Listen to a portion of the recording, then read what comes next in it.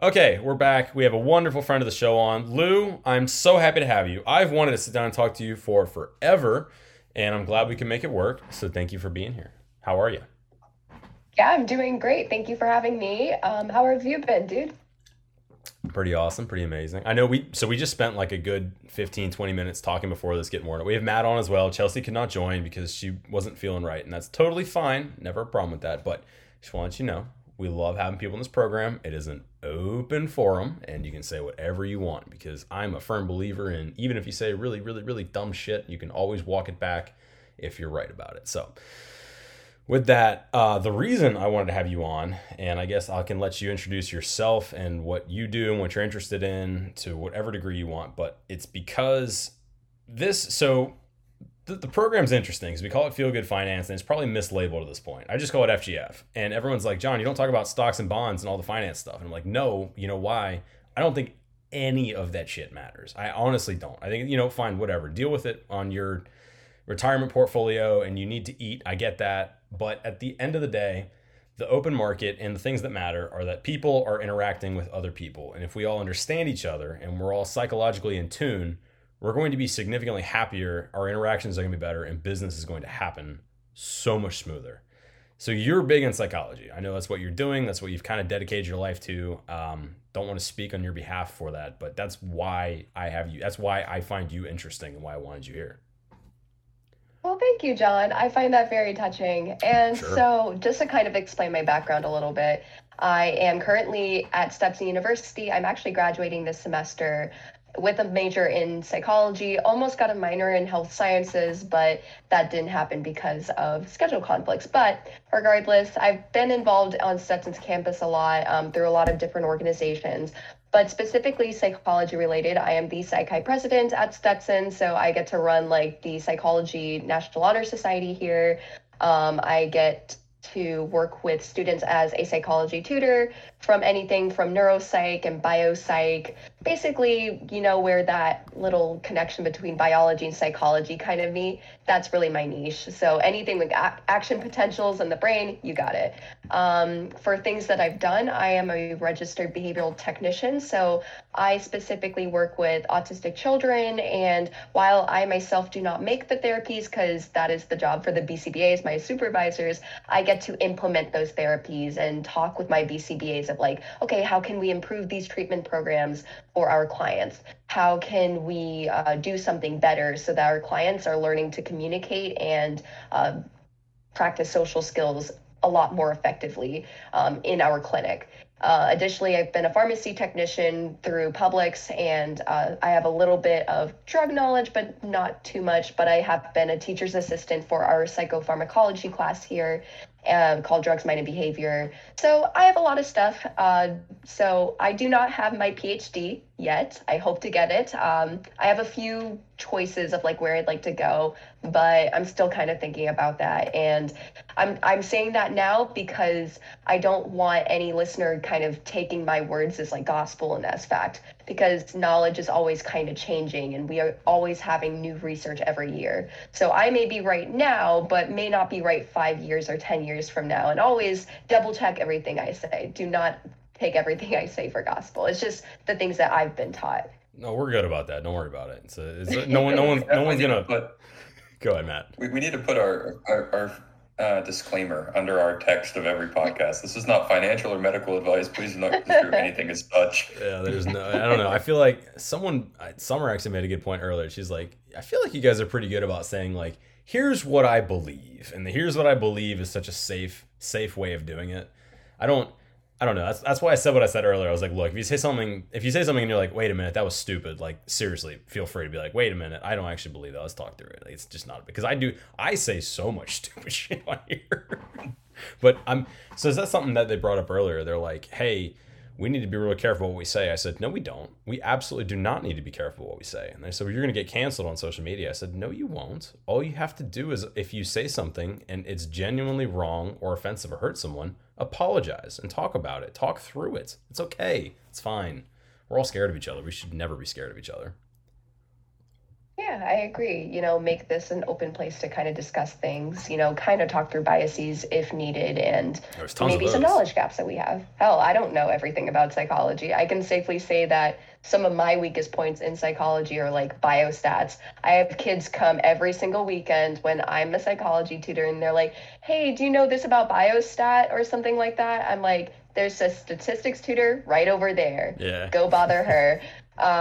Also, social psych, I'm okay at, but more of my niche is like cognitive and neuropsychology. I didn't know there were so many different ways to go about to peel the onion to go about it. And so yours is more sort of like a mix between the medical side of things and the mental side of things. Is that right? That is correct. So, some of the specific stuff I've done, so I've worked with research before. I am currently a research assistant for Dr. Sarah Garsha at Stetson University, and we are specifically looking at TDCS, which is transcranial direct current stimulation. And what it means is like we're kind of seeing like how that relates to anxiety. So if I zap a part of the brain, is that if I kind of not necessarily change electrical stimulation in the brain, but kind of modulate it in a way with some sort of electrodes or something, is that going to lead to a change in anxiety? Is that going to change to a is that going to lead to a change in cognition to an extent, memory, focus, stuff like that? Are you microdosing electroconvulsive therapy, essentially? Kinda, yeah. I mean, that's a good way to put it. We It's so funny because even people with TDCS studies, we barely know how it works. It's a very new field in psychology. In fact, it's about, I think, like 10, 20 years old. It's like really new. And what's funny is, okay, maybe not funny, but cute, quirky, different is it's actually thought to be illegal in certain parts of the EU. And I don't know too much about that, but my research advisor told me about it recently. It's like, hey, this might be a thing, and I don't know what that's going to mean for our study with TDCS.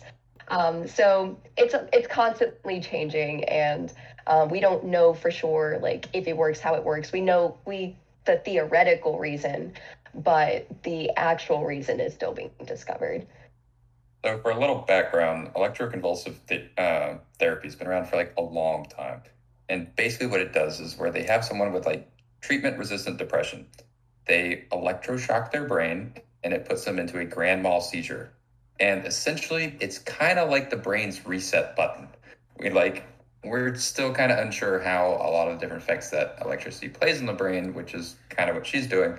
But this was like a broad spectrum. It's a lot of electricity to the brain, and it would treat people with depression that couldn't be treated with drugs or therapy or whatever else. And it's still used, and it seems pretty barbaric that you put someone through this massive seizure with electricity. But the patients that have it tend, from my understanding, really appreciate it for what it is. And when they kind of do it periodically, and I'm not exactly sure on the timeline, but they notice the differences when they have it. They feel all better. It's just, like I said, a reset, and they're back to somewhat normal. By the time it's about time for the other one, they're like ready and excited to have it happen again. So it's really weird that someone would be like, yeah, I want to have a massive seizure again, so that way I can feel better.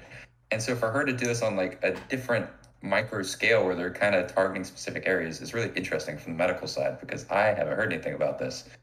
Yeah, it definitely is, especially since electroconvulsive therapy also has a history of leading to, maybe not leading to, because I don't want to say causing or proving or anything like that, but it correlates to some loss of memory, especially since a lot of memory in terms of localization, it's more on like a mass scale. Like yes, a lot of people think of the hippocampus when it comes to memory and stuff, but then you also have the basal ganglia for procedural memory. You have the hippocampus, which is in the limbic system, and it's related to all these emotions and stuff. And even scientists in the past have tried to do lesions to see, okay, if I cut this part of the brain, does that mean this person's going to lose memory? Well, no, it really didn't happen for like one specific part. It only really happened when there were lots and lots and lots of cuts to the brain, leading to like loss of memory. And that's what they kind of notice, especially with electroconvulsive. If it is stimulating the entire brain, it could lead to more memory loss. So with that microdose of the TDCS, this is theoretically what's supposed to happen. It kind of modulates the electrical activity there instead of just the entire brain. For everybody that can't see right now, the two science nerds have taken over John's show, and he is totally zoned out right now. No, that's not true. I'm trying to find the right questions because I don't want to insult you with dumb questions. Are you ready? I have two. Go for it. So my first one was, do you think the electroconvulsive therapy is addictive? Because you said they almost want to come back, like the reset. It's not addictive in the sense that you're going to go through a withdrawal. It's just that it creates a temporary remission of symptoms. And when you start noticing those symptoms come back, you're going to want to have it again because you don't want them anymore. Everything else has failed in a sense that, like, is a wheelchair addictive to a person that can't walk because when they can't have the wheelchair, they can't get around? No, it's not addictive, but it makes their life a whole lot better and they're able to ambulate and do things. Now, this is the same sense as that. It's not like it's creating any sort of addictive reward pathway, I don't think. It's just that they want to feel normal again. And when they start to feel that, like, they're depressed and all the symptoms associated, they're like, okay, I want to get this done again. I want to feel back to how I was 6 months ago when I felt good. You think it's the removal of the toxins and depression symptoms? Not toxins, because it's not necessarily like they've ingested anything that's harming them, but more in a sense that, like, yeah, it's the loss of the negative symptoms that they're having previously that they want again. Sure. So I try to relate this because I don't have the science understanding. I just have my base knowledge of what works for me. And all I know for me is that if I get more sunlight, more exercise, if I drink less, if I see my friends, like all the very basic things that seem kind of silly, if all those things are accomplished, you generally just feel better and happier. Like, it removes these blocks. And my concern is always that medication does not really seem to be doing much for people in the mental health world. It obviously has its purpose, as I know I'm talking to medical people, and don't shoot me, but I'm kind of anti-medication. I'm kind of like, hey, if you can solve it naturally, do that naturally, please. Like, don't rely on the pill first. The pill is the last resort if you have to, and even then there should be a plan to get off of it. But it kind of go ahead, sorry. I was going to say, John Cole, you would love this book. It's called Saving Normal. It's written by the director of the DSM-4, and how he's kind of looking on the DSM-5 and how there's like more of these diagnoses and stuff. And he's thinking like, we are over medicating normal behavior and adding so many of these. And a lot of this feels like it's like for profit. Like, why do you need something like, what's the one? It's something with, there was one about like a tantrum disorder or something, opposite defiant disorder or something like that. There's one of those. There's a, one of the new ones was like a binge eating disorder. There was another one. I'm not saying that the specific ones I'm naming are the ones that are delegitimate. After all, I'm not an expert. But those were the few that he was really like mentioning. What are your thoughts, Matt? So, theoretically, most docs that go through med school, we are all very pro make lifestyle choices first. That's what we're taught. That's what we should think. And that's what I believe. And I would like to think that most docs believe that. Now, there's a difference in practice of how that works, because when you go out in the field and you tell someone whether they're dealing with a psychological disorder and they need some lifestyle changes to help with that, or if it's a bodily, musculoskeletal, weight-related, whatever else, you tell them, okay, you need to make this change to have an effect. More often than not, the people don't do it. We get caught up in our lives. We're busy with whatever else. It's not going to happen. You need a quick fix. So, yes. And so it's not necessarily, some docs do, and I'm not denying this, they jump straight to medications. I think it's more of a cognitive bias of the fact that their experiences in the past is that they've tried to help people. They've spent so much time and effort trying to get people to make these lifestyle changes that would greatly benefit them, and no one ever does them. And it's kind of burnt out the docs of trying to do that anymore. So they just go straight to the medications. Now, these medications, all medications have some side effect or another. All medications that are prescribed obviously have a greater benefit than a reward. You're not going to prescribe something that's going to hurt someone more than help them. Now, if you've seen any sort of patient that's had any sort of psychosis or significant psychological disorder, medication is amazing. It can have a 180 turnaround of someone's life, whether it's depression, anxiety, psychosis, bipolar disorder, whatever else. It's such a change. Now, I do think there's a lot of overprescription, and I think there's a whole lot of nature versus nurture, and that we could teach people to better deal with scenarios that we just treat with medications now. But I think we're significantly under-resourced. There's not enough availability of therapy and whatever else. The way we parent our children now has a huge effect on how they turn out, the type of psychological issues they have later on in life. So it's just a difficult thing to deal with. And as of now, the easiest solution that we have in society is to put people on medication in a lot of cases. Yeah, and to add on to that, so like with this lifestyle stuff, a lot of people when they're like 65 and older, like their average number of medications goes up. I think the average is around like 6 or like a little above that. And Jeez. when a lot of these older people start kind of getting like more neurocognitive stuff and more memory loss, chances are it's going to be a lot harder for them to keep up with all those medications. And especially not only with geriatric people, but with other people. When it comes to medications, in my stance, it comes to how well you know the disorder. So, for example, in psychology world, if you are a therapist and stuff, you really need to know the difference between certain disorders because some of them sound very, very alike.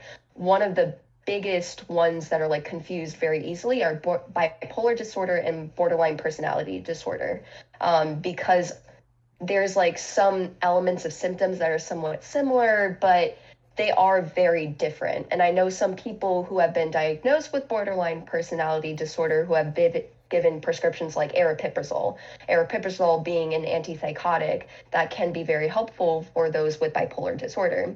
And with those people with BPD or borderline, and when they take that, they're like, this is not working. Like, what do you mean? Like, yes, they both have mood swings, but they're mood swings for different purposes and mood swings with different biological things going on too.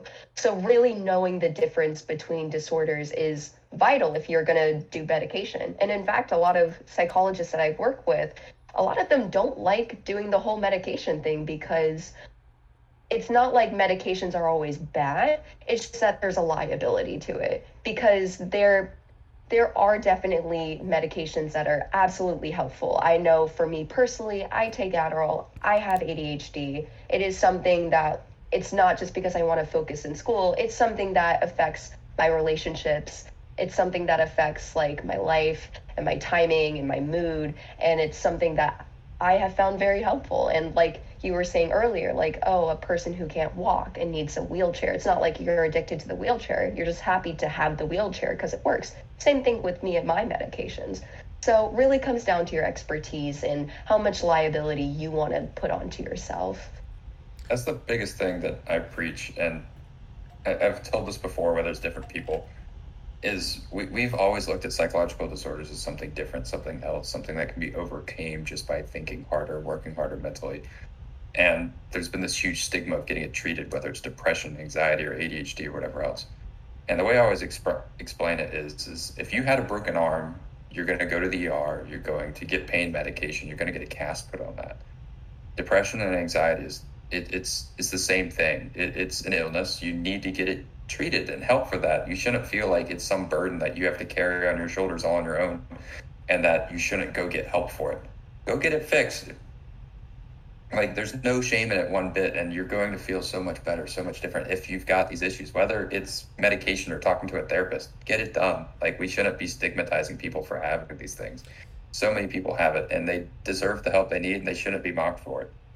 Exactly. And not only that, but have the resources to explore what works for them. Because, you know, there's the second wave cognitive behavioral therapies, you know, like talk therapy and stuff like that. That works for some people, but other people make it feel like when they go through it, it's like, wait, are they gaslighting me to feel happy? And that's when, like, I think like, okay, maybe acceptance commitment therapy is better for you. Maybe DBT, dialectical behavioral therapy, may be better for you. So that you're combining not only like those better thoughts, and it's not like you're just telling yourself to be happy and maybe taking these medications, but also like doing actions. When it comes to research in terms of depression, anxiety, and CBT, like what is the most effective part of that? Is it the cognitive part or the behavioral part?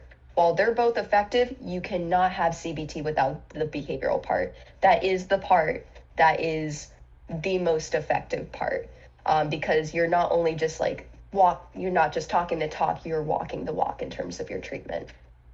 Kind of falls along with the recent interviews John's done with Alex Mamara. Like he talked about like a lot of this, where in his case, it's some of these seminars he goes to where it's more of the self-growth, that type thing, where you can go to a self-help seminar and they can just teach you and tell you how great you are, and you can get up in the morning and say I'm great 15 times in the mirror, but unless you start acting it, and that's the whole kind of point of what he does with these things, is he adapts his personality and his actions, and that's similar in a sense to what we're talking about here, and just a different, more common accepted thing where people would do these things. They go to seminars, they learn how to be a better person. Alex is such an awesome guy. I adore the fuck out of him. And having him on, we literally talked for a full 2 hours. And by like an hour 45, I was getting a little burned out. But no, I'm actually kind of glad you brought him up. He might be a special case because he has one of the most strong, like willful minds I've ever met. And I don't think everyone is capable of getting up and taking a cold shower the first thing you do, and then looking in the mirror for 10 minutes, telling yourself how much you love yourself while jumping up and down. He is quite literally, in the best sense, built different, which is, I love him so much, and he's got so much energy. I guess where I wanted to steer this next was, because I know you guys are having a great time. I don't want to interrupt you, but my thing was, look, what do you think about all these folks that I know, and you know, we all know them. Everyone knows someone who is struggling with these mental issues and is going through these problems, and they're on all these medications, and it does not seem to be helping. And they seem to always be reaching out to someone else for help. And my perspective is, I'll just get it out before I let you guys take over for 20 minutes, was like, look, my first thing is, are you getting enough sunshine? Like, quite literally, vitamin D can change your entire perspective. It is wonderful, and we don't get enough of it. 2, are you exercising? The human body needs to be worked. It needs to be stressed out. It needs to be used. If you don't use it, you're screwed. 3, are you eating a whole lot of processed sugar? Because if you are, you're probably toast. There's nothing you can do about it. It's going to morph your brain. So if you don't have those 3 things going for you, it doesn't really matter what medication you're taking, in my mind. And I'm not a doctor. I work in real estate. I have no medical experience at all. But those things make sense to me, and they seem to work for everyone that tries them. At least in a minimal sense, if not the entire. They're not the end all be all. Right. No, yeah. I'm saying a start. It's a beginning, and if you don't have them, and if you haven't tried them first, why not? Right? We'd like people to try them first, yes, and I think they're great things that can create a significant change in some people. But it's not a requirement. There's plenty of people that have almost total resolution of symptoms after starting therapy or medications, and they don't do this type of stuff. Now, can it help? Yes, but it's not a requirement for having any change. And she can validate or disagree with me totally. I totally validate. And I also want to stress the importance not only of like physical things you're doing, because even though like the behavioral part is the most important, but when it comes to behaviors as well, it's also what you are telling yourself.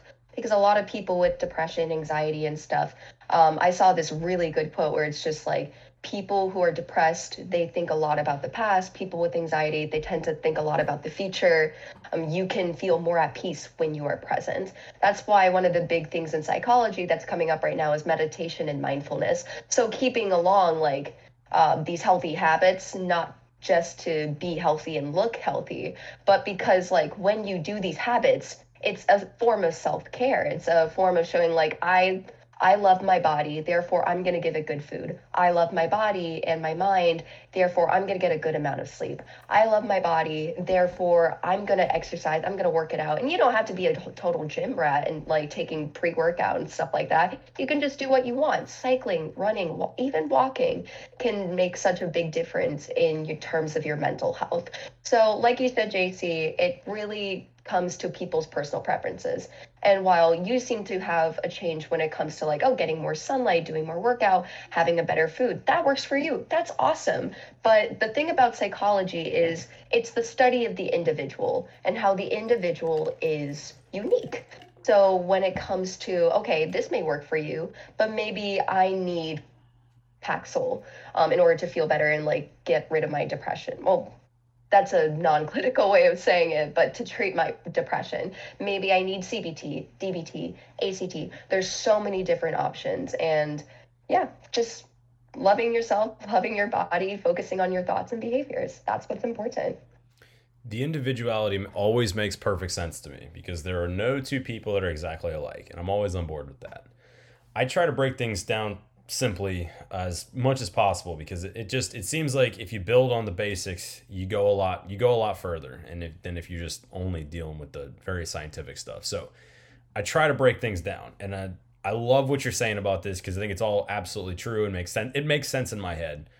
My big thing is that humans as a whole seem to require accomplishment. We need to get something done. And so I think that's sort of why something like a gym or a running strip or any kind of exercise makes sense because you're constantly pushing for more. And if you get an accomplishment done, you feel good. You're like, oh man, like I don't know what that was. I literally I can't put a word to it, but I did something and now I want to do something a little more. We're kind of wired that way, it seems like, as a whole. Yeah, I've actually seen there was this article on LinkedIn where it's talking about morning people are happier than night owls. And I was wondering like why that was. So first off, I looked at the study itself. It was actually a very small like subject size. I think it was like under 100.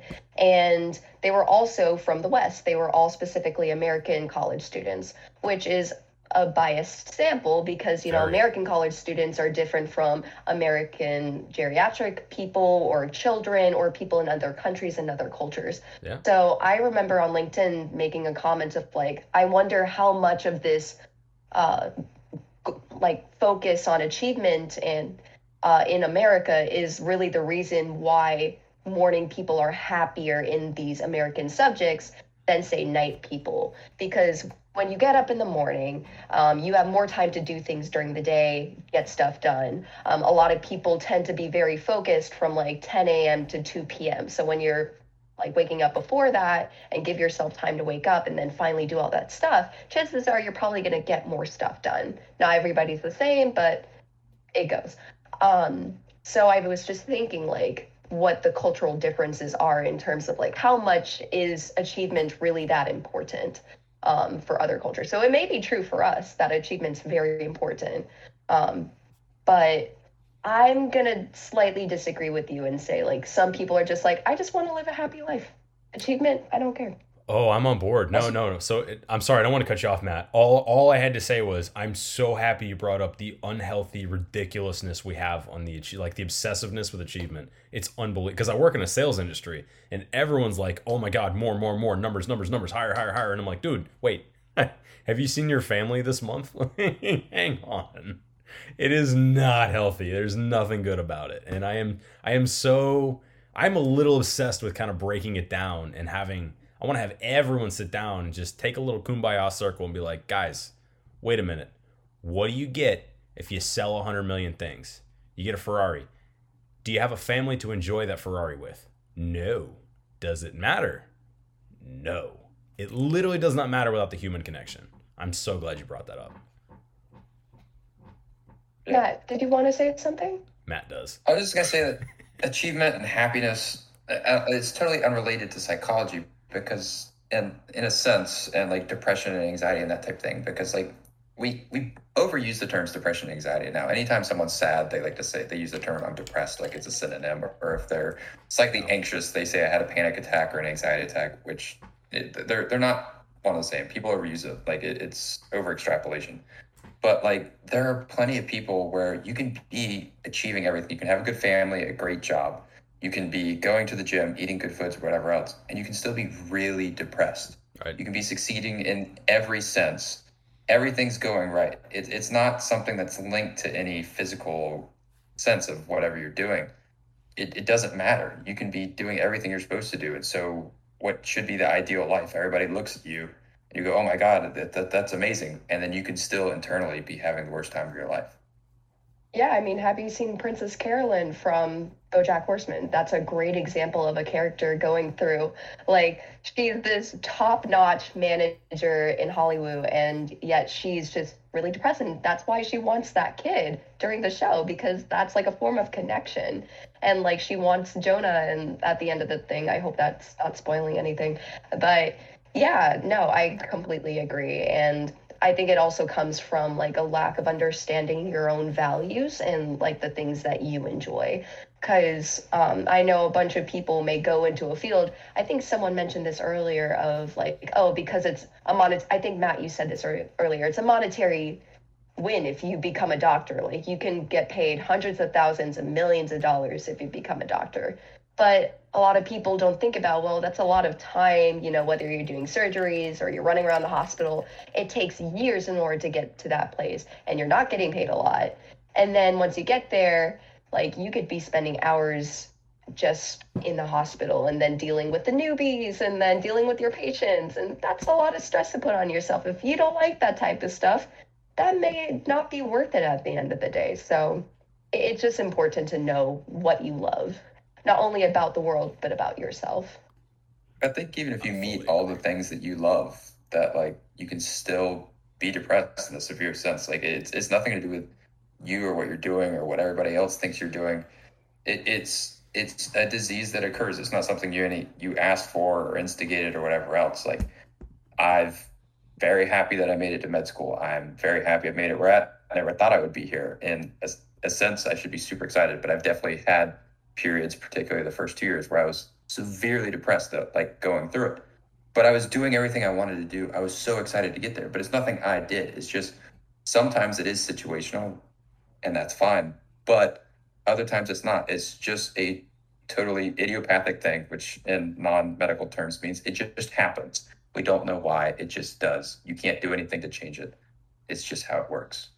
And that's absolutely true. If you ask someone who has been diagnosed with major depression disorder and you ask, like, why are you so depressed? A lot of times you'll get it, I don't know.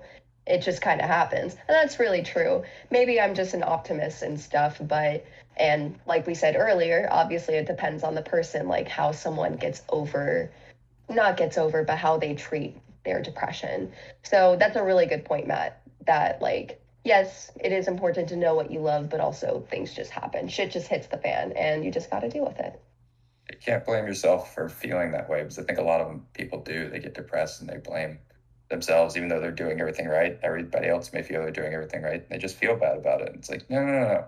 Just let's do what we can to get ourselves or yourself better and move forward. That's not putting any blame on anyone. This is a no-fault disease here. It's not like you smoked cigarettes for 60 years and got lung cancer. You didn't do anything here. So true.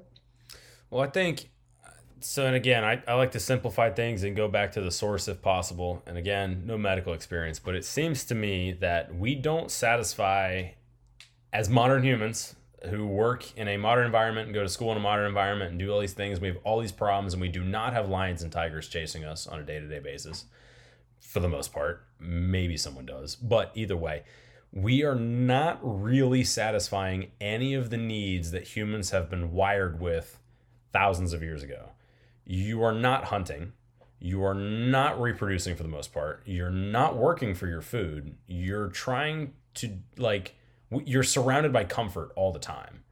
And that has always seemed to me like an issue. Like, wait, I'm not saying the comfort's the issue, just that maybe the reason why a lot of people are feeling these and we can't explain it is because we're not fulfilling any of the stuff that we were originally wired to do. Like we're not hitting any of these base needs, not a one. Well, we're not Liver King. We're not some primal sense that we have to eat. He's crazy. Raw liver or whatever else to and he's a liar. Feel fulfilled. No. Yes, we did those things in the past, but we grow as people. It's not like we were wired to, like, yes, we should run away from cheetahs, but it doesn't mean it like drastically changes for the rest of our lives. I mean, we're hundreds of years away from when we were doing these caveman things. If you don't think we've psychologically grown since then we're in big trouble. No, I'm not saying we haven't grown. I'm saying that maybe there's some remnant of it still that's affecting us. So like think of it this way. If you go hiking like in the mountains and you're out in nature, you probably feel right. You're surrounded by fresh air, you're exercising, your body just feels correct, right? I mean, have you guys had that experience? My question Yeah. to you would be, is it because it's a going back to doing the things of the past or removing the stresses of the present? I'd say it's a little bit of both. I'd say you're doing one and the other. I mean, we don't have any studies to prove one way or the other. I None of know it. there are plenty of studies that say that interaction with nature, exercise, eating healthy, all that type of stuff does wonderful things for you. And yes, those are the things that we did in the past because we didn't have the modern things we do now that are bad.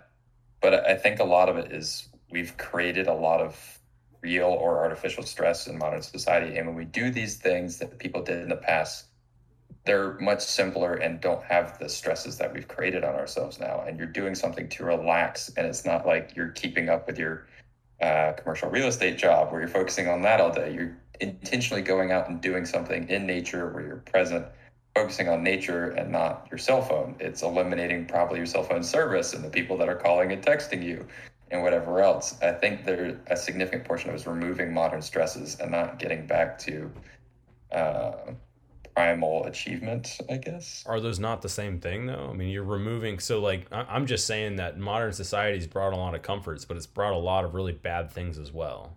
And all those bad things are why we're unhappy. But I think that with time, like human needs evolve. Sure. We as humans have evolved over like these thousands of years. So have our needs, so have our environments. And what humans have always had is a sense of innovation. I mean, No think doubt. our gray matter and our white matter, like the big amount of it in our brains that is marginally larger compared to a lot of animals in the animal kingdom. Not saying that we're above animals or anything. In fact, we are just another form of animal, but it is something that does set us apart to an extent.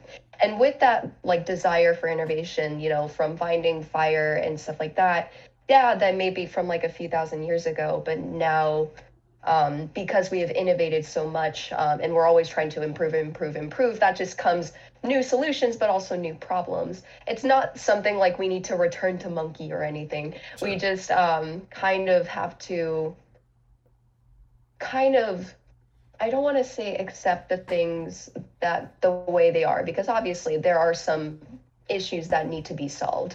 But understand that, well, there's always going to be some problems, but as humans, we're always going to find solutions to that. So whether it's like going back to nature, I don't see that as like going back to like a primal state. It's just like what Matt was saying of like, this is something that's relaxing for you. And that in of itself is an adaptive trait that humans have. It's like, okay, I'm feeling stressed right now. What can I do? If you know how to find that stress relieving thing, then you have, I don't want to say, I want to say like naturally selected to like be better at being aware of yourself and like your stress and managing it better. Makes sense to me. I know a couple farmers and they all seem happier than me. And the only real differences we have, and there's not much of a monetary difference, it's that they're existing out in nature, they're working with animals, and the purpose that they are fulfilling is very real and wholesome. And so a lot of the purposes like a lot of the higher paying jobs in the world are like, I mean, so if you don't know, Matt knows this, I have a gigantic vendetta against the insurance world. I think it's wrong, and the conflict of interest is just, it's, you cannot ignore how broken and horrible the system is. It incentivizes companies to hurt the people that they're supposed to be representing. It does not help anyone except the people sitting behind the desks making the money. And I sit there and look like, there's nothing fulfilling about that job. You're not helping anyone. Your job is to maybe kind of sort of help them if the law requires you to, but like your goal is actually to find a way to not help them and keep the money. So that's not fulfilling. On the other hand, you're working in nature, You're surrounded by animals, and animals are the purest sense of nature. They have no biases. They are just literally working to survive. And they have a job. They do their job. They eat. They reproduce. They die. It's what they do. It's simple. There's no convolution. You're working with that. There's no messiness. And you're just existing, and you're providing food to other people. That seems so much happier and simpler to me.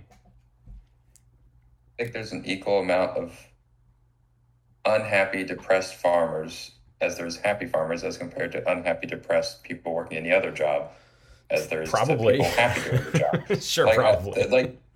Like there's plenty of doctors that are burnt out and having a terrible time, and there's some that love it. It's the best time of their life. They're absolutely enjoying it. I think farmers are the same thing. I think you farmers, I think in a sense, in a nurture sense, what they brought up to be is they're a lot more stoic. They're not going to complain as much. They're just going to get things done. And if you've ever heard some of the stories of farmers that come into the emergency department, they'll come in with half their arm lopped off and their pain will be at a 4. Whereas there'd be other patients that come in with a paper cut and they'll say it's a 10 while they text from their phone. They're a different breed. They're built different. They're not going to complain as much, and they're going to be happy with it. And I don't think it's a nature thing as much as it is a nurture. Matt, we also have to think about correlation too, because you may know like a few people like farmers who seem happy, but just because they're a farmer, it doesn't mean that's causing them to be happy. Like I'm curious as to see like if you ask those farmer friends and be like, hey farmer friends, so you like, why are you happy? I know that's like a really like weird question, and it can go into like 10 million different ways, but kind of considering like, well, how is this person really feeling? Maybe not why, but like, what are some of the things that are great in their life? What are some of the things that they could improve? Not necessarily why they're happy, but like understanding like what's in their life that does make them happy. That's rain makes corn and corn makes whiskey. Great. This is why I love having you on here, Matt. And Lou, I'm so happy you're here, because you guys, like, I have these things in my head that just make such perfect sense. And you come in and you're like, you have these arguments that they make sense. They fully disagree with what I'm saying, but they still make sense, and I still like it. I do have somewhere I'm going with this. Do you guys mind if I go to the bathroom real quick? Absolutely. Yeah. I need to do the same. Cool. Quick break.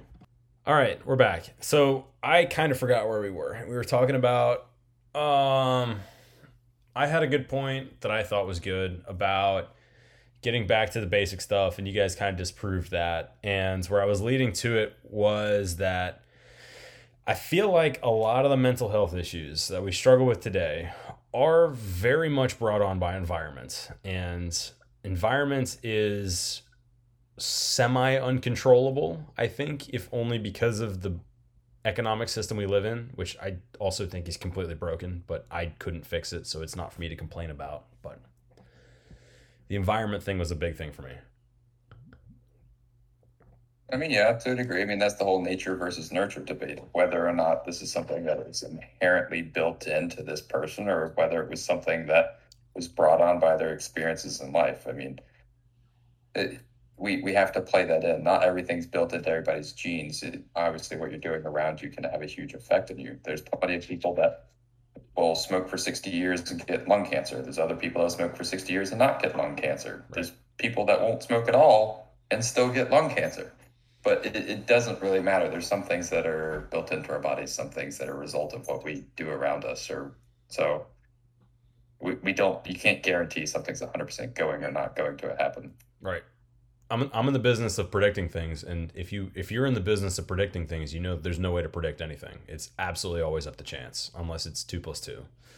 So a big part of that is understanding the environment in which that thing exists. So if someone comes in and says, "Hey, John, I need to know what this property's worth," I'll say, "All right, I need to know a lot about you. I need to know a lot about the surrounding area. I need to know a lot about the history, and then I need to make a really good guess based on what's happening around that, with a whole bunch of factors that I cannot predict. There's no way, and I have no effect on them. And the best I can do is give an educated guess."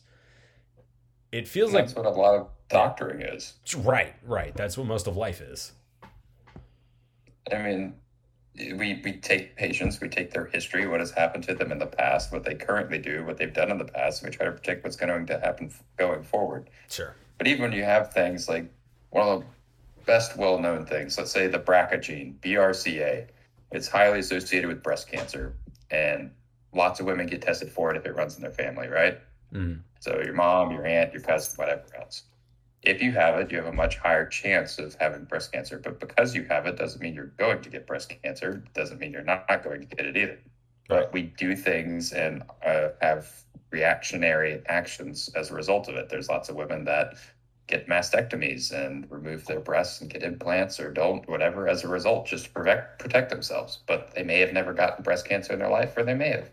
But we do things just based off percentages of what we can best guess will happen or won't happen. All in the interest of... Sorry, go ahead. Sorry. Oh, you're all good. Even in terms of not just disorders, but just in like executive functioning in the psychology world. So there's this one test called the Tower of London. It is something that's supposed to look at planning ability and problem solving ability and stuff like that. And what's weird is that it's supposed to say like, oh, this is like how good your ability is in this one executive functioning thing. But the thing is, people are fluid. Sometimes they do really well in the Tower of London. Other times you're having an off day. Maybe you're feeling sad. Maybe you're thinking about something else during the test and you don't do as good. So there's that part of the environment too, of like, not only, you know, all the disorders and the diseases that Matt is talking about, but just you on a regular basis and like your own cognitive functioning kind of like wavering. IQ itself even has been said, this is our current understanding of IQ, it's on a spectrum. So depending on if you have more resources in your environment, including like access to good health care, good food, good water, shelter, love and affection from like the people you attach to, all that good stuff, chances are you're going to be on the higher end of that spectrum.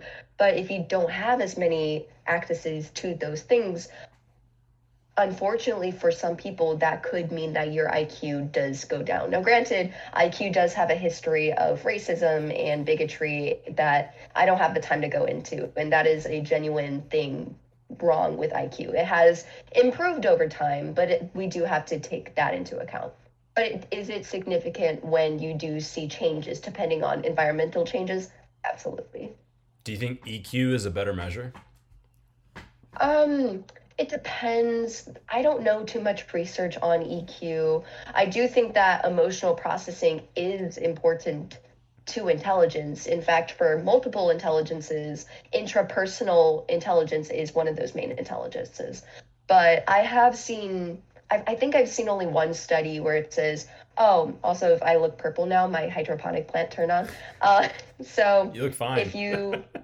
Yeah, I have these little plants. I'll talk about them later, but there is this little correlation between like better processing of emotional events and IQ. So it makes sense to me, like we'd want to find something to measure potential, but that almost seems impossible.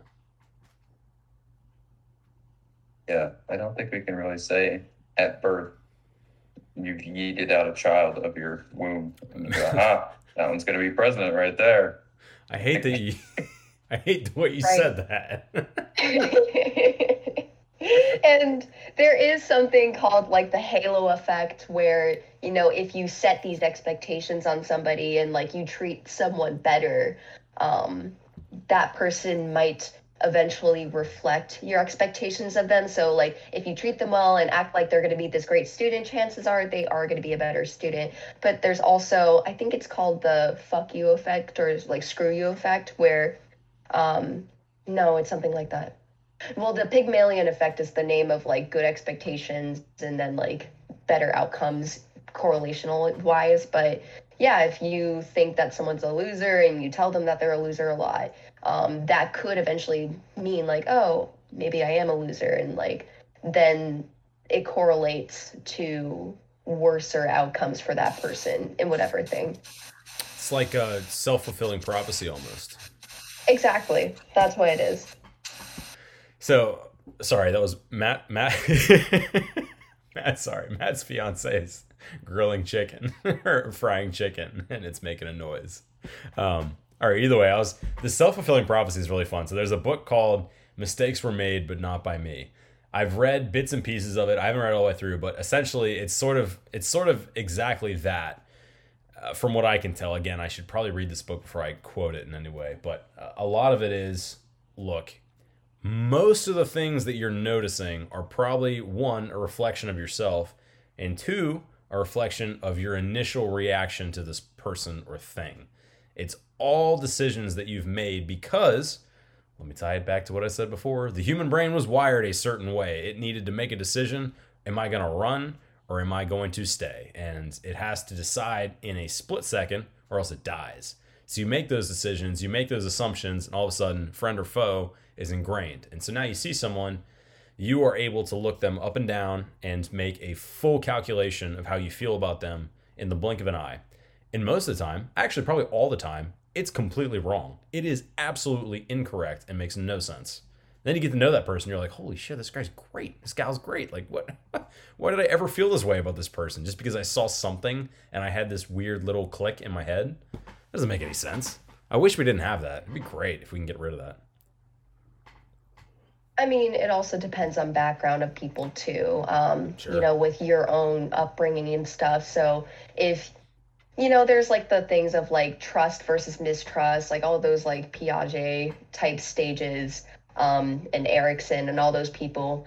Attachment, as it was mentioned earlier, is very important to development. So if you don't trust your caregivers, that may make it a lot harder for you to trust people later on. And then like when you get those little clicks, when you're meeting people for the first time of like, oh God, this person reminds me of my abusive mother. Oh my God. I don't know if I can trust this person, but then you realize later like, oh, I just needed time, I guess. That could explain it. As well as like other issues or something like red flags, if you'll say, about people. That seems like something that most people are not willing to face, though. Like, so I know something that Alex and I talked about pretty in depth, and it was one of the conferences or one of the events that he went to where they basically said, we need you to go real deep here, and it's going to be weird. It's going to be super out of your comfort zone, and we need you to dig up the worst memory you have, and we want you to confront it. I don't think most of us are willing to do that, so we're just going to have these strange tics for the most of our life, and until we're all willing to...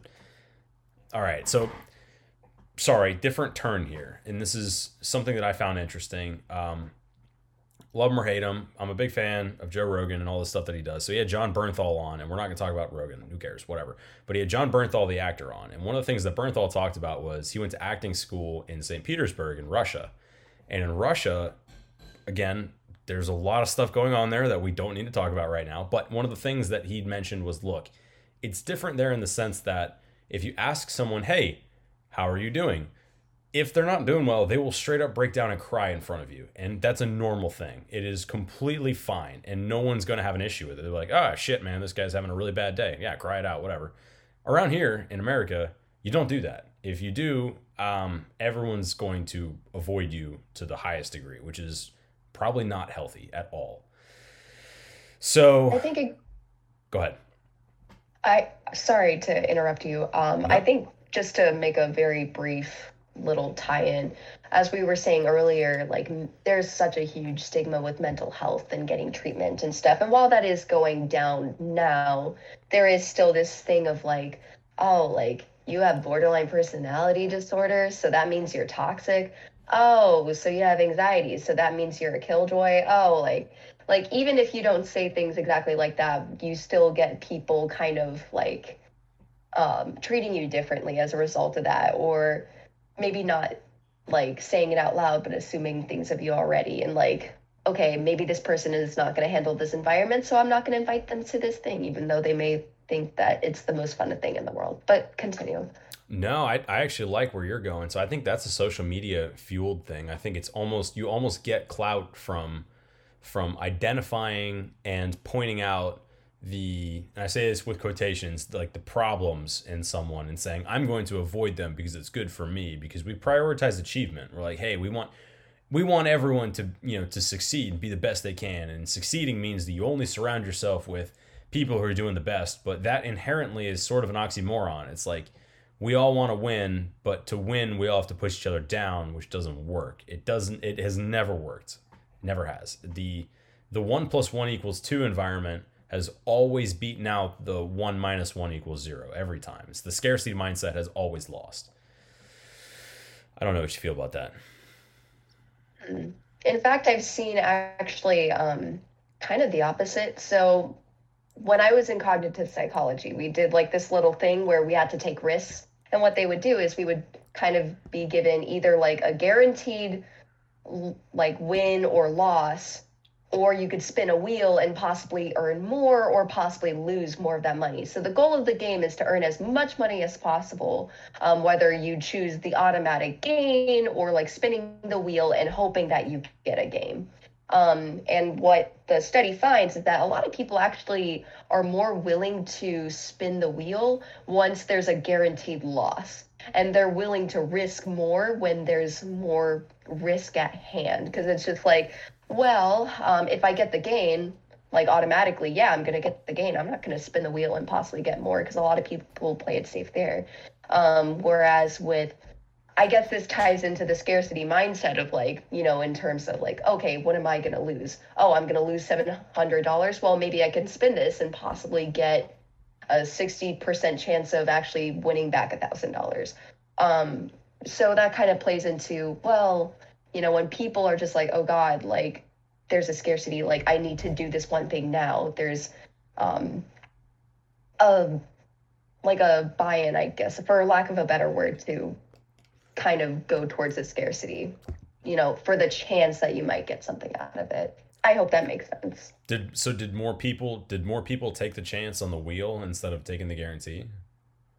So when given the choice of like, oh, you're guaranteed to either lose the $500 or you can spin the wheel, when usually given that guaranteed loss, they were more likely to spin that wheel and try to get the win. Sure. Hopefully. Well, no one wants a guaranteed loss. I mean, we're wired against that, right? Exactly. That makes sense to me. I mean, so gambling's gotten really big, and it almost feels like gambling ties into our sort of ingrained biases because we love the dopamine we get from winning, and we just humans love that little hit. And sports gambling is now legal in a lot of places. And it feels like a lot of people are doing it.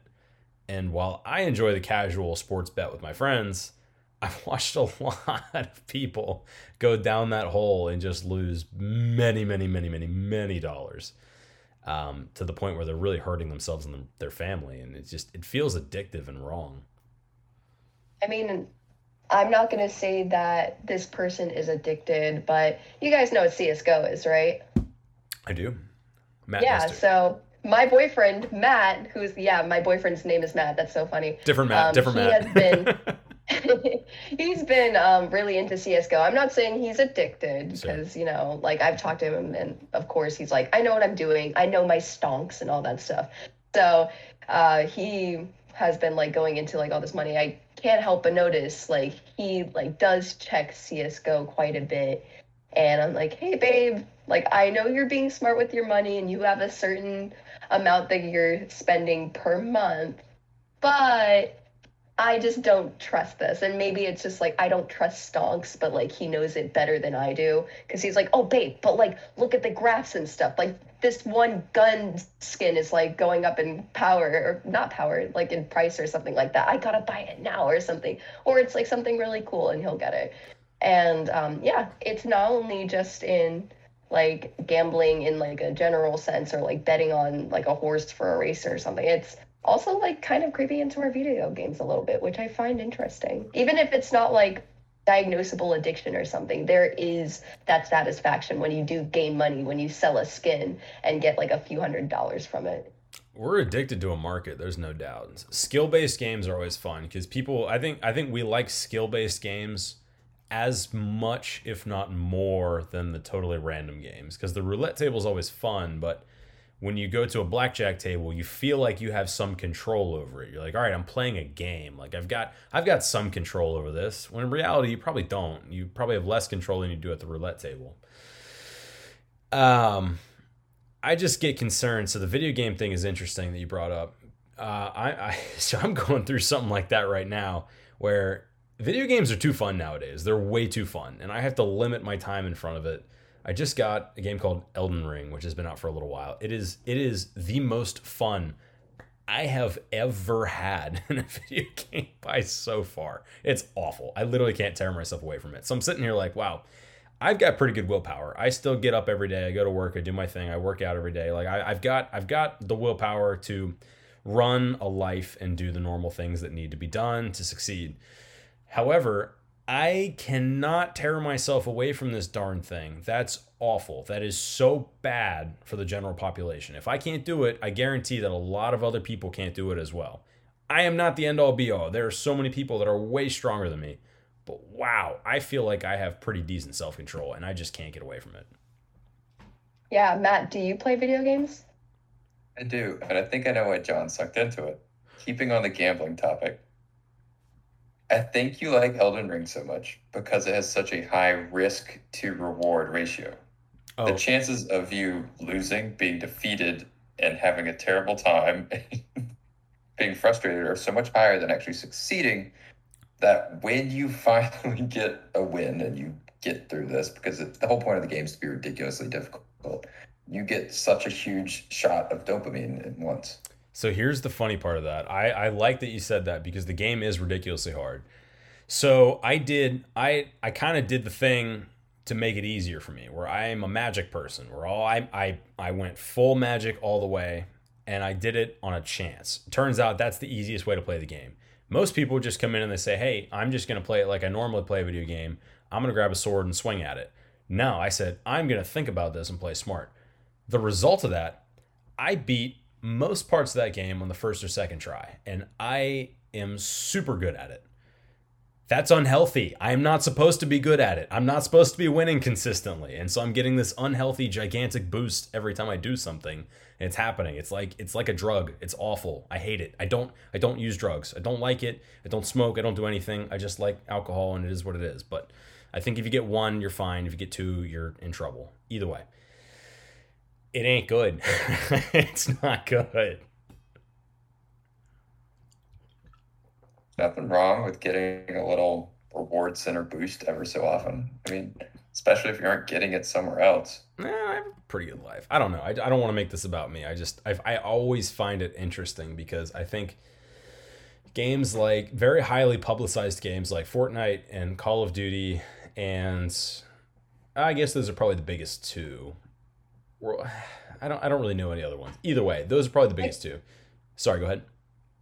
I was going to say like Minecraft too, I would say.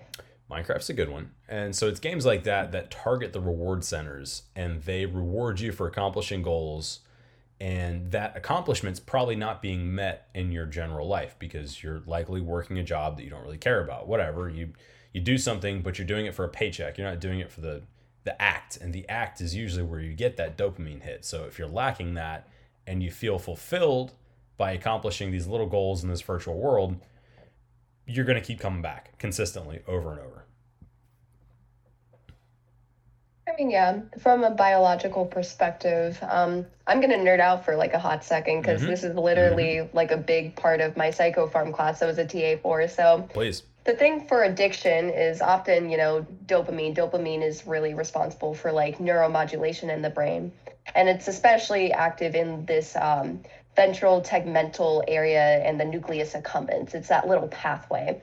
And when the dopamine is like going through that little pathway and stimulating the nucleus accumbens, which is part of like the limbic system, that's like the area for like memory and emotions and all that good stuff. Chances are with more dopamine in that area, when you do like a fun activity like playing Elden Ring or getting your skins on CSGO, chances are you're more likely going to do that over and over and over again. And while this may not be like an addiction per se, it is like you do somewhat crave to want to go back to it. It's just like I've had a long day at work. I want to see where the skins are in the market in CSGO. I've had a long day, maybe I haven't had the best day. Let's play some Elden Ring. And even though it's really, really hard, but when you get that success at the end of the day, it's just like, oh my God, I really am good at this game. And like, I cannot wait to like lose 10 million times again tomorrow and get that one win tomorrow. You're still hitting the reward center. Yeah. Exactly. That makes sense to me. I find it very interesting. I almost wish that we could figure out a way to gamify the productive parts of the human existence. Because I think if we could, and we've made some strides into that, and the Web3 world really loves this, even though the Web3 world's got its own issues right now. I'm still a huge proponent either way. When I say Web3, I'm talking about blockchain, cryptocurrency, NFTs, three gigantic buzzwords that whatever, if you know what it means, you know what it means. And if you can incentivize humans to have a really good time while also producing something important for other people and providing value, I think that's a win-win. That's a true win-win. There's no giving up by the worker for the boss and the customer to succeed, right? We had that though. Did we? It used to be a thing. It was gamified in a sense. If you did well, you got a bonus. If you did well, you got a promotion. If the companies contributed to our long-term success by contributing to retirement funds, 401ks, and that type of stuff. Then came along Joe CEO and eliminated the reward system of the bonuses that we had, the all the rest of these rewards that you used to get that our parents probably reaped of the past are gone now, and that's why we have an issue. Those used to be a thing. I mean, but their environments were terrible. You used to get yearly bonuses with Christmas parties, and if you stayed a certain amount of years, you got to pick from a catalog of like bikes and stereo systems and all these other things for like staying 5 and 10 and 20 years, however long. And when you left, you got a big party that was a retirement party with all your coworkers, and then everything became so corporatized, and the bonuses went away. The retention gifts went away. The big parties when you leave went away. The promotions went away. They started just hiring people from outside. It used to be gamified. There was a reward system for succeeding in your field, but companies took it away because they found it cost a lot of money, and they don't look at long-term money loss or gain. They're looking, okay, what's going to happen within the next 2 to 3 years? But your quality of life was so bad, like objectively. Like me, I mean, whatever. Not 5 to 10 years ago. No, you tell me your dad's quality of life was bad, or my dad's was. He loved it. Well, I was gonna say I can speak for his behalf. He hates what he does. He's just too good at it and makes too much money. But this is a lawyer. All lawyers should hate what they do. They deserve it. Right. You can tell him in person if you want. He would probably agree with you. Either way, he's a listener here, so I don't want to talk on his behalf too much. But my point. I love you, Papa Cole. Yeah, he's the best. We love him. But so if you're talking 10 years ago, that's a little different because that's 2013. 2013, things weren't that much different, and we've had this crazy shift in the last probably 4 years, I would say, like massive technological shift in the last 4 years. But 10 years ago wasn't that big of a difference. 20 years ago, gigantic difference, absolutely enormous. 30 years ago, no one could have predicted where we are now. It wouldn't make any sense. The Jetsons would still be astounded. So, but do you still think life improved corporate-wise, as in workers and bosses-wise, that much over the past, let's say, we'll give it a nice round number of 20 to 40 years. In the past 20 to 40 years, do you think things got better or worse for people that are working in the fields? The workers have more power. It works on a pendulum, but I firmly believe this is the, at this point in time in history, the employee in America has never had more power. Ever in the history of America. Why are they getting less? Why are they getting, wait, what are you talking about? Why are they getting less? They're not getting bonuses. They have to switch jobs to get a raise if they want a raise. They're not getting any contribution to a pension plan. Their 401k match is garbage. But you have the benefits that they get via insurance are terrible. The amount of retention that you have on 10 years for people that are in corporation is significantly less than it was. But what's the answer? But you have the freedom. That's the thing. Is that's what that you had the freedom before. You could switch jobs anytime you wanted. If you lost your job 20 years ago, I got to tell you, it was a heartbreaking scenario. Nowadays, it's a cause for celebration.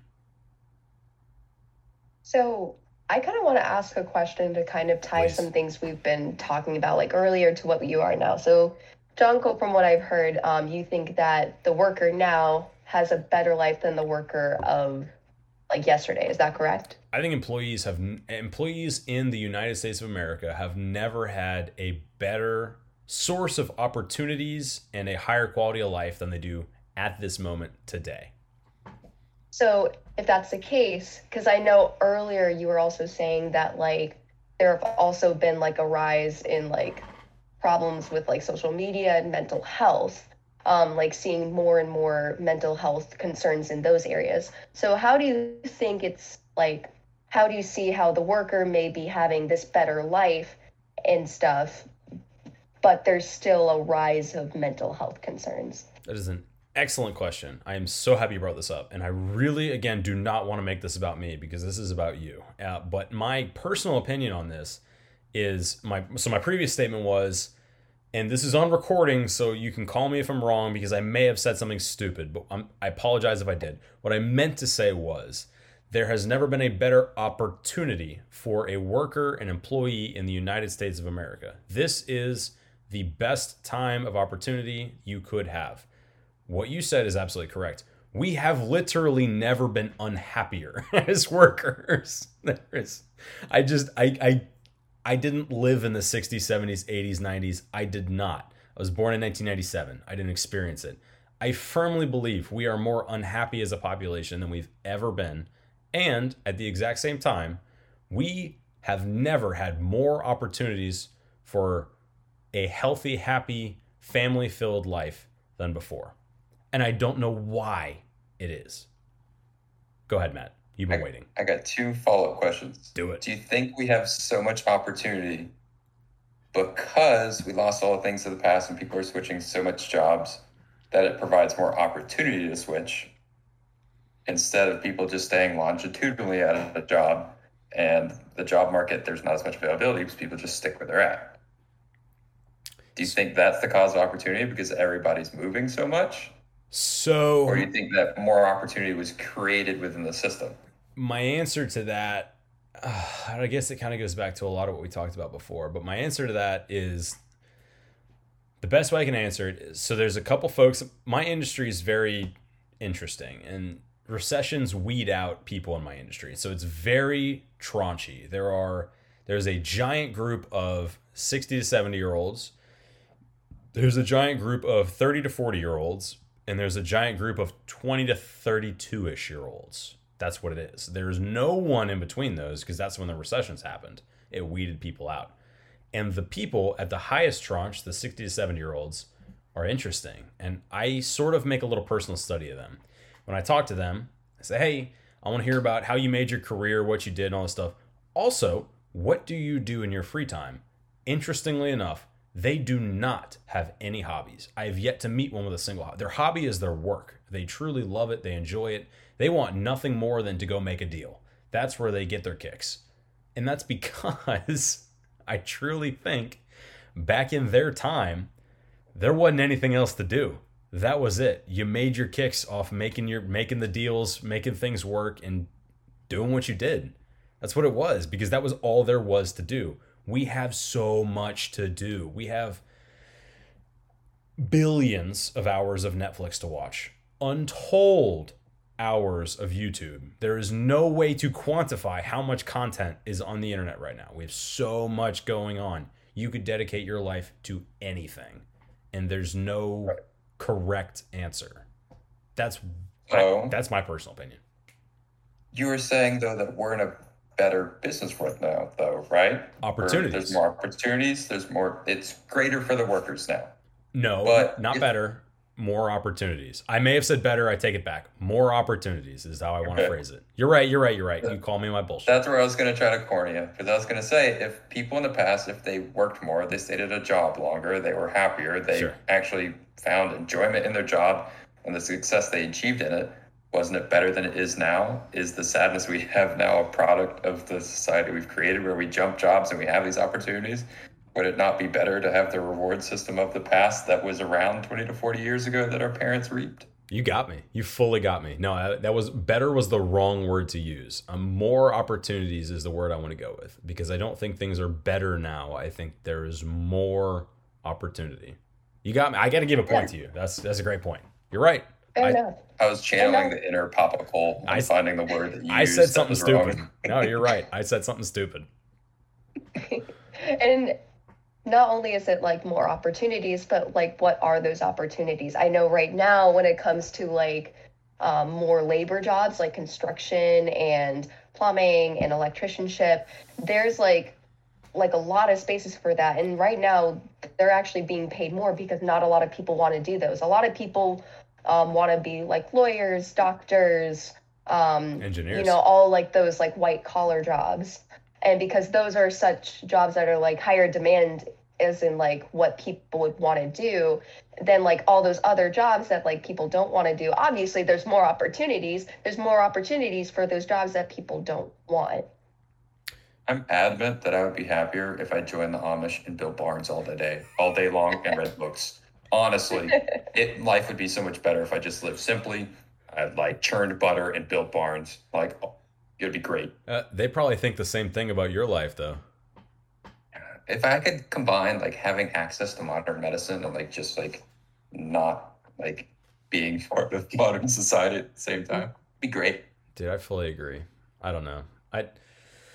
I find it interesting. And Lou, your point was really well made. It's just a strange place. And I kind of sit here and think, man, I'm going to stick with my simplicity mindset and do my best. I have a good friend who I've talked about before who recently moved down to South America. Give him a shout out. Go Joey. You're kicking ass. You're doing your thing. Lou, you know him. And yeah, go Joey. Go Joey, doing his thing. And he's working call it a work from home, but it's not really a work from home. It's a work from the road where he does some kind of inside sales where he makes enough that sponsors him to travel the world and do what he wants, explore other places. The man came back. I had to talk with him, and he's like, "Dude, I've never felt better. Like I've seen more of the world than I would have ever imagined doing, and I feel amazing." I'm sitting here thinking like, "Damn, I wish more people would do this." Like you've got all these work from home opportunities, and we're sitting here kind of squandering them. I don't think they're going to go away. They're just going to change because the corporate world's going to adapt. It's going to find a way to suck you back in. If it's not to the office, it's to some kind of connection. We're gonna change. We're gonna adapt. This is a great time for you to explore, but a lot of people aren't. Yeah, and you kind of think about like how much are these opportunities talked about too. Sure. When you think of like stay at home, you just think of stay at home. Right. But then you have some of the people who are just like, okay, stay at home. Well, I can take home, to a lot of different places, and really kind of going on earlier of like these adaptive traits in order to kind of not only evolve over time, but adapt to our current society. That sounds really pretentious, but no, I get it. Just knowing how to kind of, like you said, adapt to, okay, maybe I can make my life better if I just added this little thing because they didn't say I couldn't, so why not? I think one of the key things with our generation that's a big change is that we're having to recalibrate how we quantify success. Sure. I mean, if we look within the past 50 to 100 years, a man's happiness is quantified on his success within his business and his job that he did. And as sexist as it was, a woman's happiness was quantified in the success of her family, not necessarily her work. Now, obviously, that has changed a lot. That's a very good thing. But I think both genders now, and however many other genders we want to count, we're having to recalibrate to finding success in our life as a whole and outside of our jobs and work, whatever that may be, whether it's in the home or in a corporate field or whatever else. We're having it's a broader sense. I think that's where a lot of people are having issues because the standards that our parents and grandparents based everything off of are not the standards that we use anymore. I think we solved all the problems. Then we got bored. We started making shit up. I have a Publix right across the street. If I need food, I can go get it. Like I don't have to hunt. I don't have to do anything. I don't have to drive anywhere. I just literally walk across the street and I'm like, oh, dude, I'm getting steaks tonight. I'm literally eating a piece of a cow that I did not have to ever see or touch. And that's wild. That is wild. We don't talk about that enough at all. People just take this shit for granted. They're like, oh man, I could literally just go to the grocery store. Grocery stores are insane. We should really talk about grocery stores and how crazy they are. Like I have meat from Iowa being shipped right next door every single day from an animal that I've never seen before. And I don't have to worry about it. I put my little plastic card in the little chip reader and I'm like, oh, guess what? I'm eating a cow tonight and that's what I do. Oh, I get fresh vegetables. Oh, that's what I do. Oh, I need this. I go do this. Like we just have everything. And it's almost, we need to earn more things. We really do. We really need to earn more things.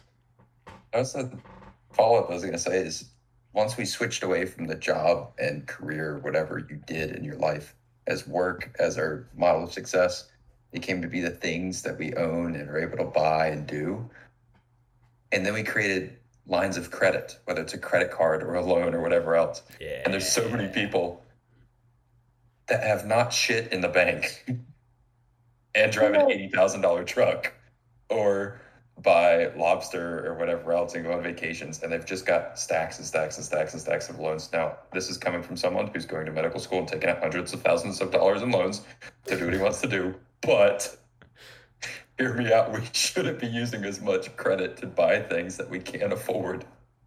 And as someone who, if I go to PhD school, is going to be earning less than the poverty line in a few years, I can safely concur. Me and my boyfriend were talking about this, and he's like, for a lot of people who want so many things and like get that happiness from like wanting to be rich and wanting to have like all these like cool cars and stuff like that, those are actually some of the poorer people, because like you said, they're owning a lot of things, but they don't have like a lot of money left because all that money went to things. A lot of the people, ironically, forget that people who are rich tend to have a lot of money like floating around and kind of moving. It's a very fluid thing. So if your whole goal is to be rich and that's what's going to make you happy, and yet you buy all these things, like, you're literally going against your goal here. And thus you just perpetuate your state of unhappiness. You nailed it. They're trying to look rich for the sake of looking rich because they think it'll make them happy. There will always be new and more things to buy. You're never going to look as rich as you want to. But Matt, find what you want, create a goal, achieve that, be happy. He who dies with, or she/they who dies with the most stuff wins. Didn't you know that? Yeah, I keep hearing you want to inscribe that on your gravestone and all these episodes that I I do. missed out on. I do. I want it ironically inscribed on my gravestone. I want everyone to look at it and say, what a pretentious asshole. But if they really know me, they'll think, I get it. It'll just be like, wow, what a troll. Yeah, seriously. He says that SpongeBob meme with him with the long beak nose on the back of it with that quote underneath. Yeah, wait, it's going to have all like opposite lowercase, uppercase letters. Oh, exactly. Oh, it's gonna be he who dies with the most stuff wins, and it's just gonna be a giant meme. Watch someone who goes to your grave while actually you be on the grave. Oh my gosh. Be like, well, actually. Yeah, I would love that. Get some. I don't know. So what is it? Sahil Bloom put up something, and he advertised this a lot since he did the. And I love the guy. I think he's really funny. I've talked to him a few times, and one of the things he does is like, look. Treasure your family. You realistically, as a 35-year-old, probably are only going to see your family 12 more times, maybe 15, something like that. If you see them once a year, at most, you're not going to see them that many more times before enough people are gone that it's like everyone's gone pretty much. And you start to break that down. You think, holy shit, your career is not as important as you thought it was. You know what matters? Fucking tribe, your people, your friends, your family. Those are the things that make it worth it. Because why are you doing all these things? Well, you're doing them so you can have a wonderful life and see them more. But if you were doing it the whole time and you never see them, what has happened? They're gone. You have lost. That is it. The game of life is literally 100% won by they who see their friends and family the most and have the most happiness through them. I will swear by it. I can second this. My family in middle school uprooted us and moved us to a town where my grandparents lived, both my mom's and dad's side, which as a kid royally pissed me off. Sure. Because I don't understand the grand scheme of things. But the reason they did it was because my grandparents were getting older on my mom's and dad's side. And what that meant for us is going through junior high and high school, I got to spend a lot of time with my grandparents that I would not have gotten. I would have gotten less than 12 more times, like John said, spending time with them. But instead, I got almost weekly visits with my grandparents that I got to see them, hanging out with them, have dinners, whatever else, which I wouldn't have gotten if we were as separate as we were. And I think my parents, I guess, kind of realized what John was saying. We're like, okay, let's remedy this. Go absolutely. ahead, Lou. Finding your family is or not only valuing your family, but also your found family. I'll admit, I don't come from the best background in terms of my family. To keep it short, there is a divorce between my mom and my dad. They don't get along with each other. There's substance abuse involved, and there's a lot of things like mental health wise that need to be checked and have not been worked on. So when it comes to like dealing with and I hate say dealing with when it comes to family, because obviously family is important. But also not only spending times with the family who is really like helpful to you and like you are helpful to them back, and actually cares about you. Um, and you need to, and it's sad that some people have had to learn like that some family members are not worth it and are just toxic and draining on your energy and stuff. It just makes you value the family that you have more that do care about you.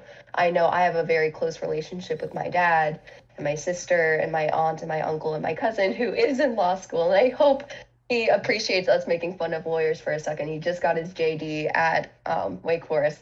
But It's cool. yeah, Good for him. so Yeah. yeah, he's thriving right now. But yeah, so family is important, even if some of the people who are not great to you and to the people that you love, that just means that you love the people within your family who do treat you with kindness and you do the same for them, that mutual relationship.